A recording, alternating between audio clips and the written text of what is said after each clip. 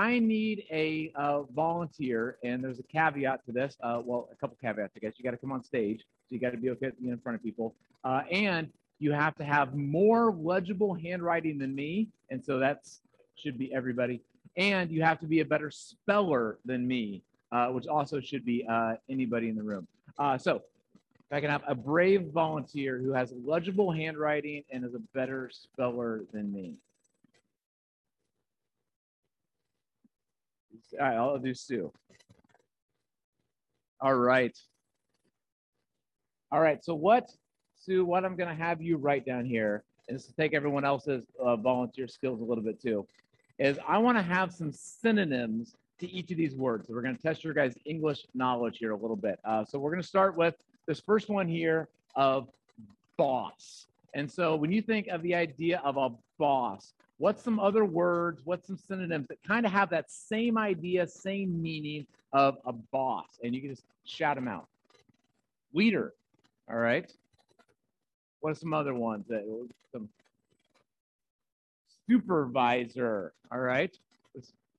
Director, all right? I heard another one. Manager, okay? What are some other ones of when you think of the idea of someone who is a boss? A mom?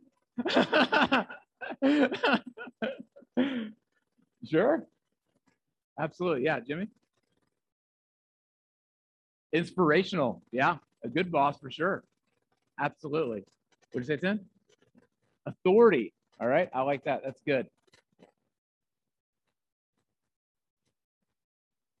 Chief honcho. I was going to move on, but that's worth writing down. Chief honcho.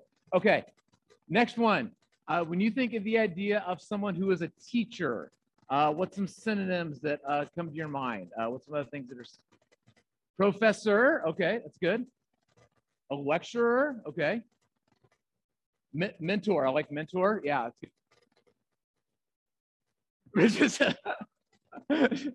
Mom again. Educator. Role model. That's a good one. I should have put speed writing as one of the ask in here. I like coach too. So put coach in there. I like that one. All right, two more. So best. When you think of the idea of something is the best, what's some other synonyms that have that same idea? Stupendous. That's why you're up here for spelling. What's some others that have that idea of best? Terrific. All right, that works. Cream of the crop. I like that. That's an Indiana boy right there. Number one. Champion. Superior. Good. I'll let you catch up for a second, Sue. Perfect. All right, and then last one, the idea of correct. What's the idea of synonyms that have that same idea of as correct? Right. Accurate. Truth. That's good. Oh, we better catch up. Right. Accurate. Truth. Oh. Was it Dad? Maybe in your house. I don't know. There you go. Perfect. That's good. I like that. Boss. Yeah, no, that works.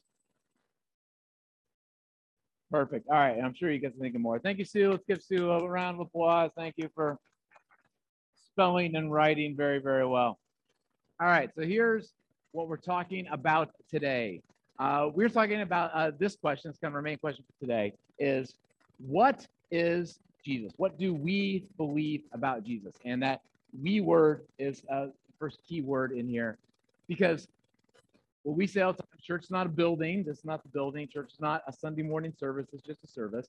It's a group of people, but it's kind of a certain group of people. And some of you might be part of the we, and some of you might not be a part of the we. And that's okay. It's something you get to self-select on your own.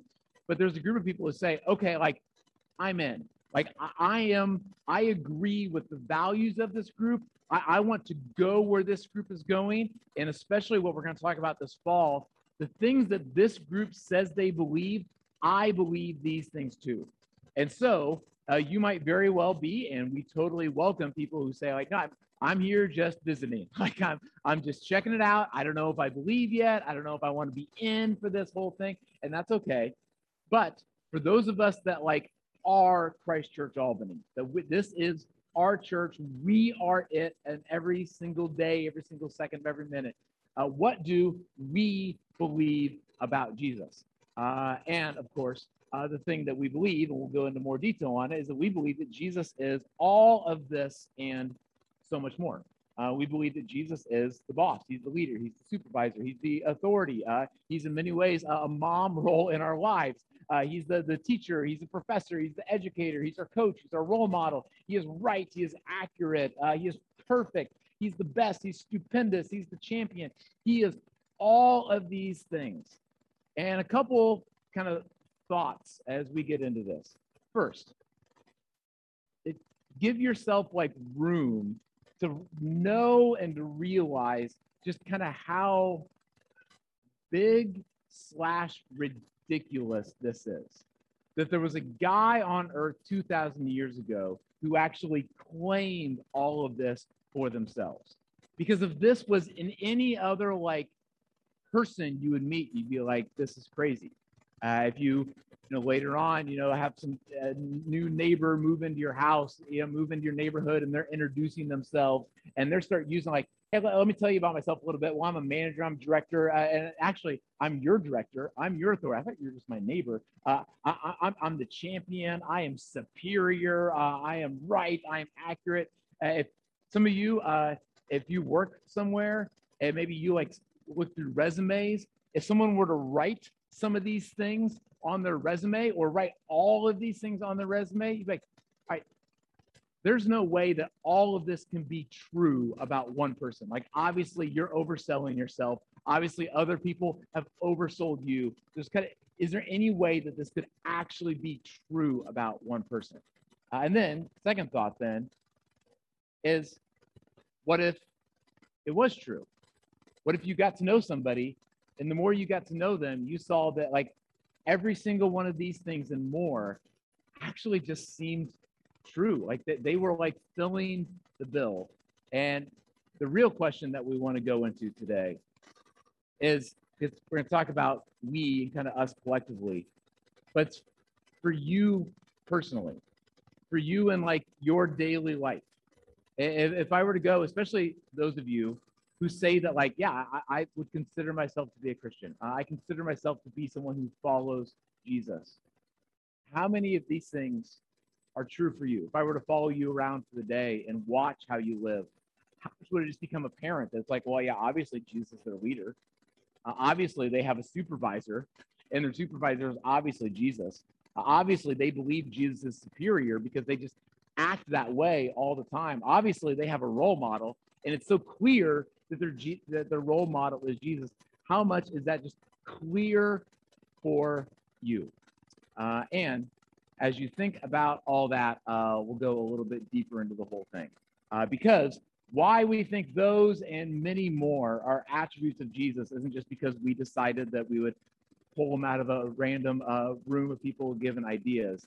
It's because those and more are what Jesus claimed about himself. And we'll go through just a few of them. I listed them on your program there, the scripture verses in like incredibly small print, so you guys can get a magnifying glass when you go home later. But here's some of the things that Jesus claimed about himself. So here's one of the things that Jesus claimed about himself is he's claimed that his way of living, he claimed that who he was he was a way of life. He had the idea that what he was telling us to do was to be a role model, was telling us, here's a direction that you should live your life. And kind of best example I can think of as the idea of like a role model, someone that you really look up to, someone you want to be. When I was in early high school, I have a sister who's a few years older than me, and she was dating someone. His name was Kenneth, And I thought Kenneth was just like the coolest thing ever. He was just like a few years older than me, and he just like he talked cool and he acted cool and he dressed cool, and like just like in every way, I just wanted to be like Kenneth. And so one of the ways that I thought I would try to be like Kenneth, this was in the mid 90s. Some of you might be kids of the mid 90s. He wore a lot of flannel vest. Anybody flannel vest people in the 90s? And it just looked awesome. Like it just looked so cool.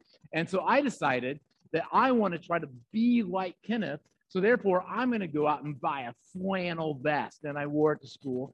And I pretty quickly realized that for me, just wearing a flannel vest didn't quite do the trick. If I was going to be like Kenneth, I was going to have to like really study him because I wanted to be like him in every single way. And this is the way that Jesus paints for himself, is he says that what I want you to do is I want you to take my yoke, which is a way of saying, I want you to take my way of life upon you. I want you to learn how to live by watching me. So one of the things that Jesus claimed is, I want to be your role model. I want to be the person that you say, all right, I want to be like that person. And whatever I see that person do, I'm going to try to copy it to the best of my ability. Next thing Jesus said is that he said the idea that he wants to be our authority.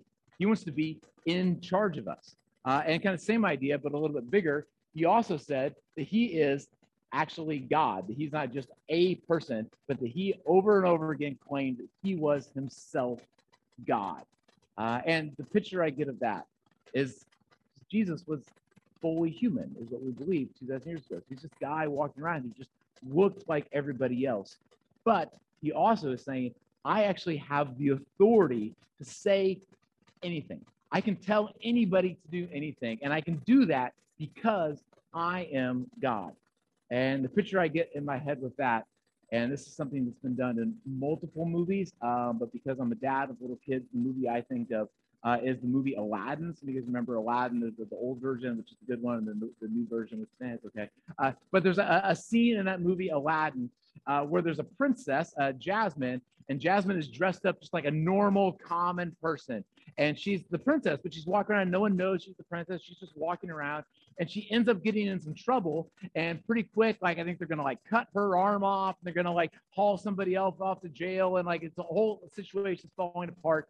And all of a sudden, she throws off like this cape that she has on. She reveals the crown, and everybody realizes this isn't just like a normal person walking around.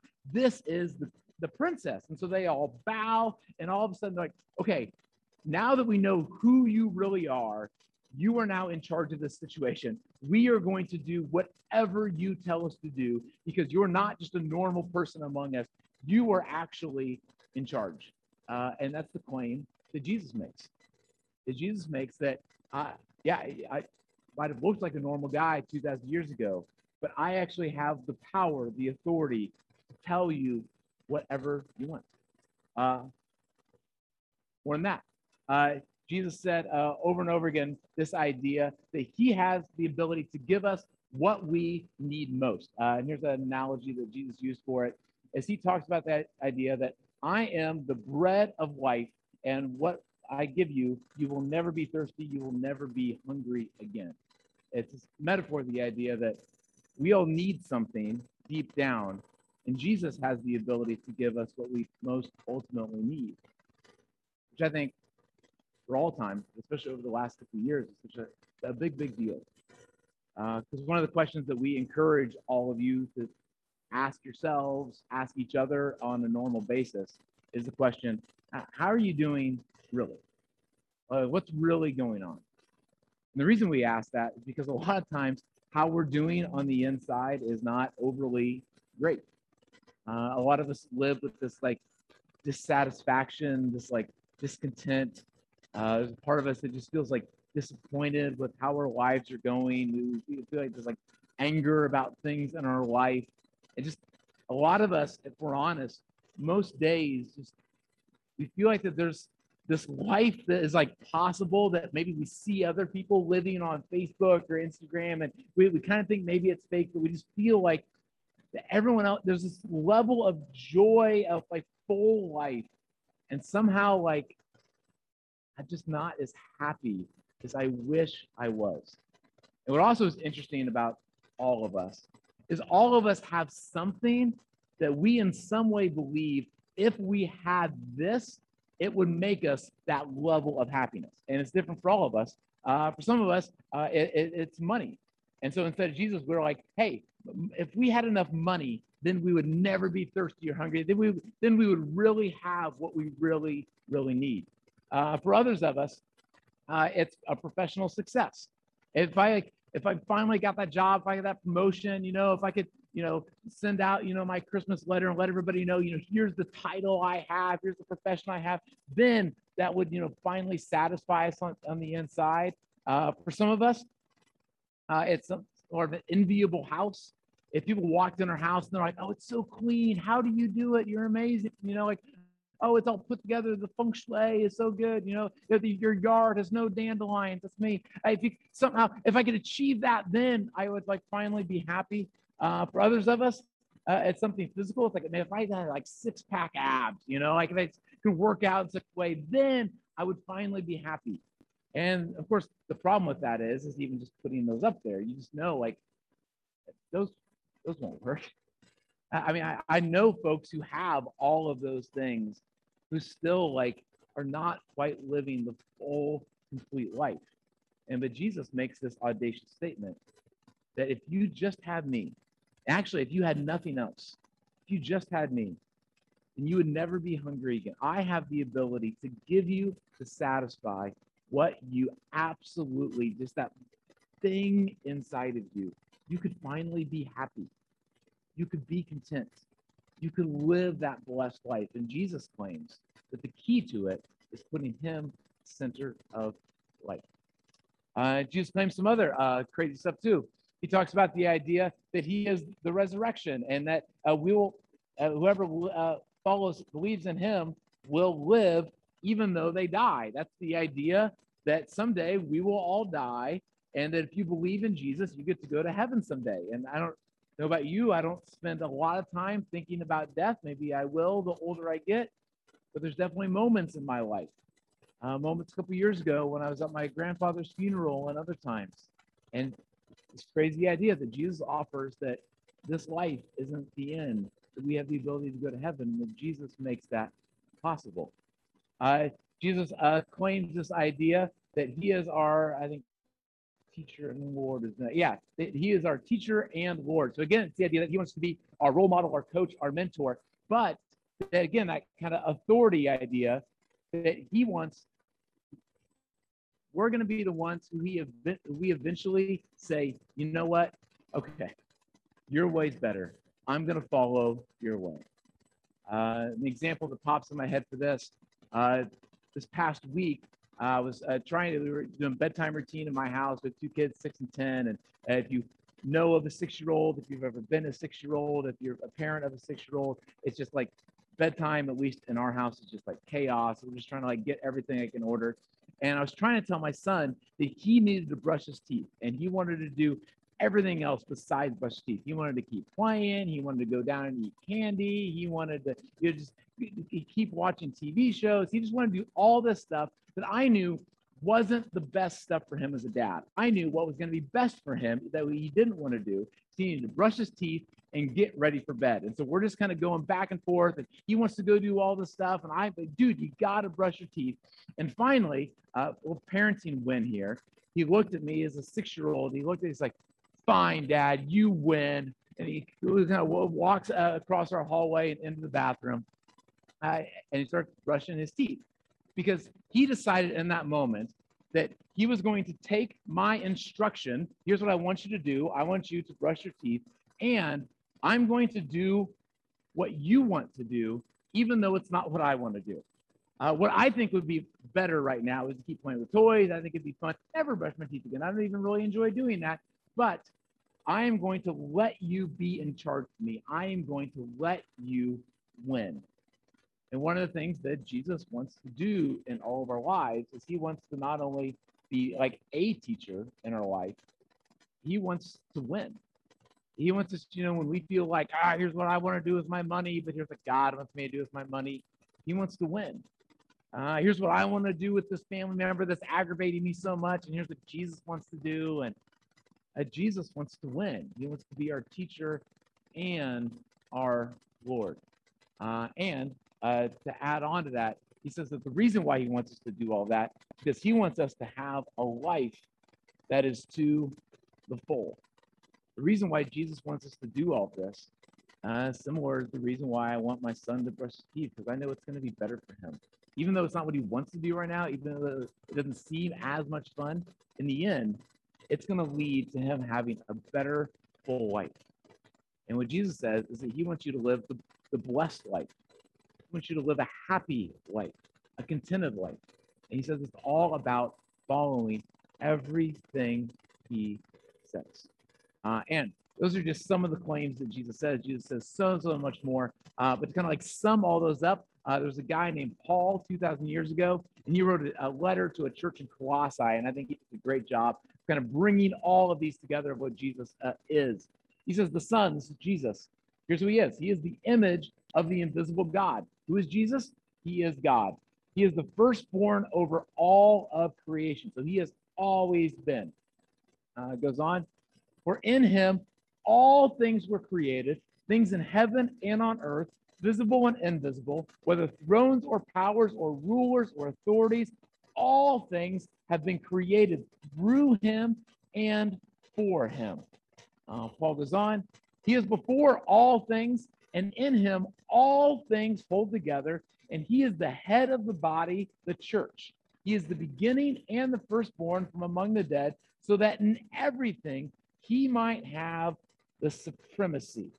I love that.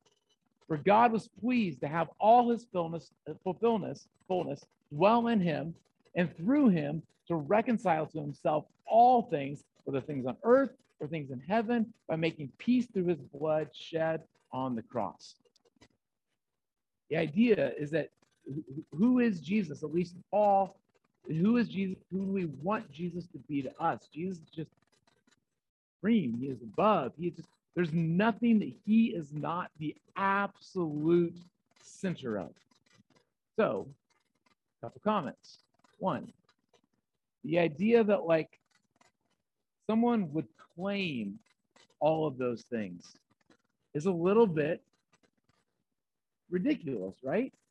That someone would actually say like, this is who I am. Me walking around on earth 2,000 years ago in sandals, robe. This is who I am, and still today resurrected. This is who I am is a little bit ridiculous. And so it's not something which is like, oh yeah, well, of course that like has to be true. It's something, that's what we're talking about, alpha and all these other things. Those are claims that are worth truly investigating to make sure that they are absolutely true. But if perhaps it would be true, if those are things that are actually who Jesus is, then how in the world should we respond? How should we, if there is a supreme functional leader, boss, who is the best overall, correct about absolutely everything, how should we live in response to that? I don't know, probably go to church like on Christmas and Easter, probably be good enough. Yeah, we probably like, if I get cancer someday, I'll probably pray. That, that'd be a good response to that. I should I'll like own a Bible. I'll probably never read it, but like I'll probably like. But what should be like the response of a group of people who, in some way or another, believe that those things are absolutely true? A couple of things that I think. One, as a church, is if all of this is true, and this is absolutely what we believe, is we think that these things then should set the plate, should focus everything else that we do as a church, and again, what we're talking about this fall, everything else that we believe as a church. And so what we believe is that as a church, we have like an overriding like belief system lens. And so every other belief that we have, Jesus is supreme over all of those things.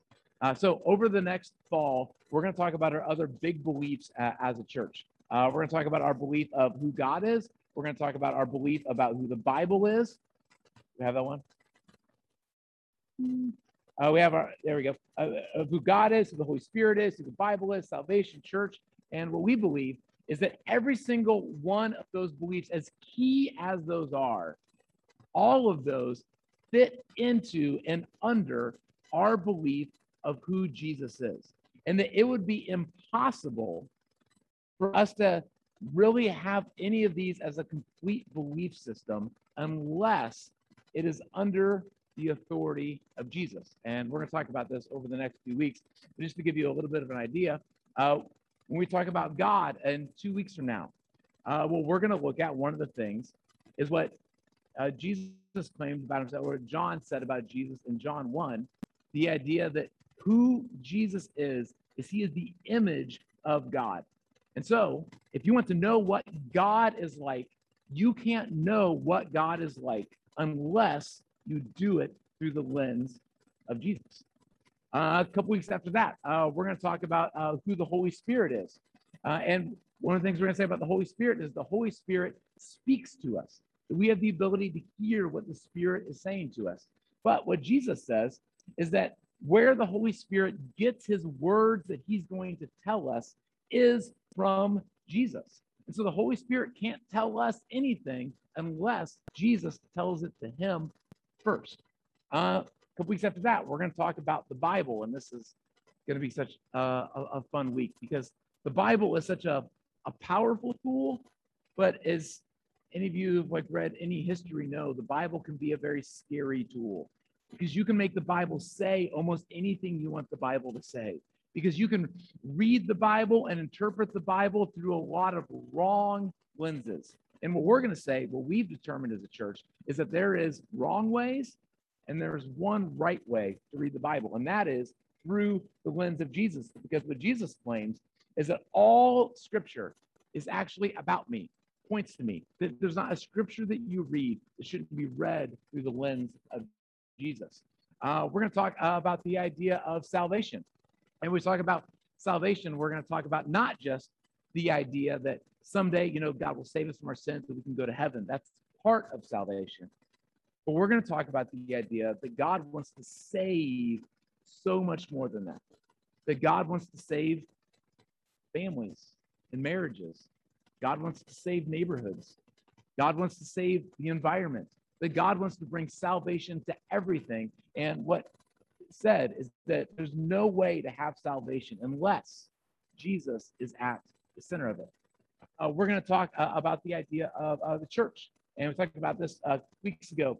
The idea that who we are as a church is, again, completely built on the foundation of who we say Jesus is. And over and over again, if all of this is accurate about who Jesus is, then it is the push, it is the thing that is shaping us, should be shaping us most constantly as a church, which I think we got a little intentional and a little lucky in even like how we named our church 8 years ago. The idea that there's lots of church names and there's lots of cool church names out there, but there's like church names out there like this is like whatever Bible church. And so like their focus is like we want to follow the Bible, and that's kind of a cool thing. There's some that like we are whatever church of the Spirit. Oh. And that's cool, and to put like the Spirit in there. There's some churches that are called like, cool names, like we're like Transformation Church. We want to help like transform people, and all name your church whatever you want. That's super cool. But I think we got something right in the idea of calling it Christ Church. That is this, everything we do, Jesus has to be absolutely at the center of it. And then finally, that's like organizationally, like who we want to be. But more like on a personal, for you, for me, for our families. If these claims, if this is who Jesus is, and if you go through the process of alpha and you decide, yeah, I think that some or all of these things are true, then what does that mean for your life? What does that mean for how you make your decisions? What would that mean for how you set up your schedule for the rest of the fall? What would that mean for how you set up your budget going forward? What would that mean for the decisions that you're making right now? Maybe some of you are making family decisions about who you're going to invite or who you're not going to invite for the holidays coming up, Thanksgiving, Christmas. As you're trying to figure out what your work trajectory, what your career path is going to be. Some of you are looking at all kinds of different, very complicated personal decisions. If you were going to decide, I am going to put Jesus in the position of, you know what, I'm going to let him be the leader. I'm going to let him be it. What would that look like?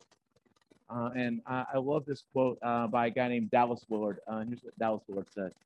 He says, as Jesus' disciple, I am his apprentice. It's that idea of role model. It's that idea that I'm going to look at someone else, like I looked at Kenneth all those years ago, and say, I want to be like them. And I'm going to regularly ask this question: what would I do if he was in my place? That's what I tried to do in high school. Like, okay, well, what would Kenneth wear to be cool? What would Kenneth say if he was in this situation? And a Jesus follower would say, I'm going to, as his disciple, as his apprentice, I'm going to regularly ask, if Jesus was in my shoes and he had this amount of money, what would he do? If Jesus was in my shoes and he had this family situation going on, what would Jesus do? Of course, the issue with making anybody, becoming a disciple of anybody, becoming an apprentice of anybody, is you wonder, am I behind someone who's like worthy of being a role model? Are they worth following? Are they giving me good advice or not?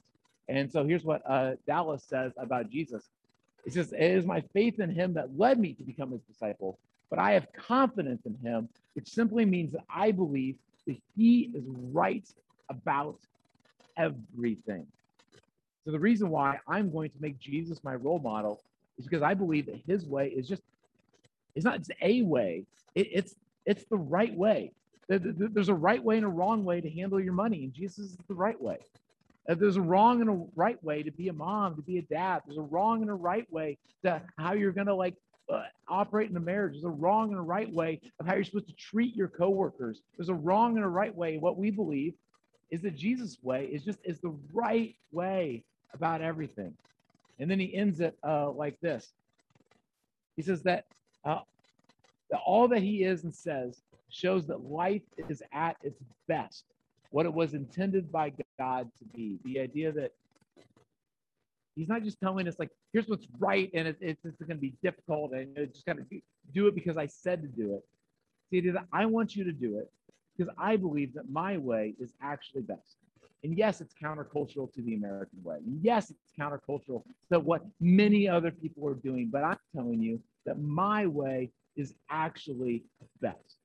And again and again and again, this is just like such a challenging, but I believe absolutely right and best way to live. And it's what we want to be as a church. And so last Sunday, I got a call from someone in our church because they found out that there was someone who didn't have a bed. So there's someone who was sleeping on a floor. And so someone in our church found out about that. And they're like, hey, someone is sleeping on the floor. That's not okay. And so we have 2 beds and we're only using one of them. And so I don't know what someone viewing life through a non-Jesus lens would do. But if you're someone who's following life through the Jesus lens, and you know someone who's sleeping on a floor who needs a bed, and you look at your house and you have an extra bed, it's just so simple what someone who follows Jesus would do. This past week, we got a call from someone in the church. They just have a lot of stuff going on right now. And so they needed their yard mowed, and they just weren't able to do that. And so sent an email out to a couple of different people, and within minutes, I got an email back. Someone like, well, yeah, of course, I will go over, and I will give up some of my time and some of my energy to go and mow their yard. And I don't know if that makes sense in like a normal, like, I have to worry about me, my own little world zone. But if you're doing stuff through a Jesus lens, someone who needs their yard mowed, and you have the ability to mow their yard, you just do it. Or one for us personally. A couple weeks ago, we got a letter in the mail from school district or something, and they have this program where they're giving out like it's kind of like a food stamp program. That's probably not the right way to say what it is, but it's a way to help get families in the district, and every family in our district got this, where if they need more food to be able to feed their kids, then here's basically $1,000 to feed your kids. So like all of a sudden now, Ash and I have like, you know, $1,000 extra dollars that we can use. This is kind of an amazing thing. But very fortunate for us. It's a great program. There's families that absolutely need that. Fortunate for us, we were able to feed our kids before we got that $1,000. We didn't need that $1,000 to be able to feed our kids. And I don't know if you're looking at it, you know, through a lens of, you know, like, you know, what's the coolest thing we could use $1,000 for? You know, what's the thing that, you know, make our house look the best? You know, what's the thing that, you know, what help move us forward a little bit?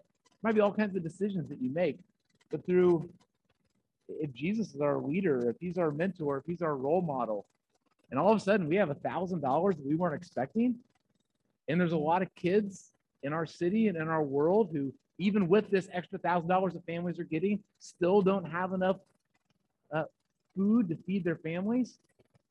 As a Jesus follower, it's just so simple what you should do and what's the right thing to do and what's the best thing to do. And it's just on and on. I was talking to someone this week, and they're talking about that they were at work, and everyone at work was saying, no, just being negative and just, you know, just tearing other people down, just kind of that kind of a culture. And they said before in their life, they would have just joined right into that. But through like living through a Jesus lens, they knew that they had to approach that situation just differently, to not enter into the fray of just gossip and negativity. I was talking to a dad this week, mom. I was talking to a dad this week. They're talking about that they just had one of those days. It was just a tough day and stressful day, and they're going home. And what they would have done in their life is they would have like gone home and they would have like taken the stress out from that day on their wife and on their kids, and just like, you know, just kind of, sometimes it's the people that you love most that end up bearing, you know, the most of our stress and anger and all that stuff. But through a Jesus lens, they just looked at being able to handle that through a different way. And it's just who we want to be as a group of people, is to have these beliefs about who Jesus is actually play out into our normal life. And the way we do that, the way we want to live out that belief of who Jesus is this is another Dallas Willard quote. He says, but being his apprentice is therefore not a matter of some special religious activities, but it is an orientation. I love that word. And quality of my entire existence. The idea is like, okay, so if Jesus is all this, I guess I'll just like click off these religious boxes. I talked about this last week if you were in one of our community groups. It's not this idea of like, I'm just do this stuff because I have to. It's about putting your life in a certain kind of rhythm orientation, where this is just becoming a natural part of who you are. And that's absolutely kind of our whole thrust behind what we're doing as a church this fall, is we want to put you in this kind of an orientation. I know for me, a couple things that looks like is we had kids that started becoming a morning person, so now I wake up way too early in the morning, and I've kind of determined that I want to try to wake up first in my house, and I love like the moments where it's like super quiet in my house. And we had a class in our church, you can still be a part of it, called Emotionally Healthy Spirituality, and it taught you how to do a daily office, and it's this moment where you're just like quiet before God. And so I just made an orientation of my life that I wake up early and I sit in a chair and I drink my coffee and I'm just quiet. And I look through the words that Jesus said in Scripture. And I've just found that orientation in my life helps me to become a better apprentice. I started running over the last couple of years, and you run, you got to like do something to occupy your mind. At least I do. But you can listen to all kinds of different stuff. There's so much music and podcasts out there. And I've just decided that I'm going to listen to at least a couple times during the week some sort of a sermon or some sort of a podcast that just helps me be able to become a better apprentice, because if I just have that as my natural orientation, it becomes part of helping me to be an apprentice. And lastly, and it sounds like a commercial for our church, but I promise I would tell you this even if I wasn't the pastor of the church. These things that we're doing on these twice a month live services, twice a month community groups. I believe that these are just helpful rhythms that if we can get in the orientation, if there's in the schedule, if there's like, this is just part of what I do.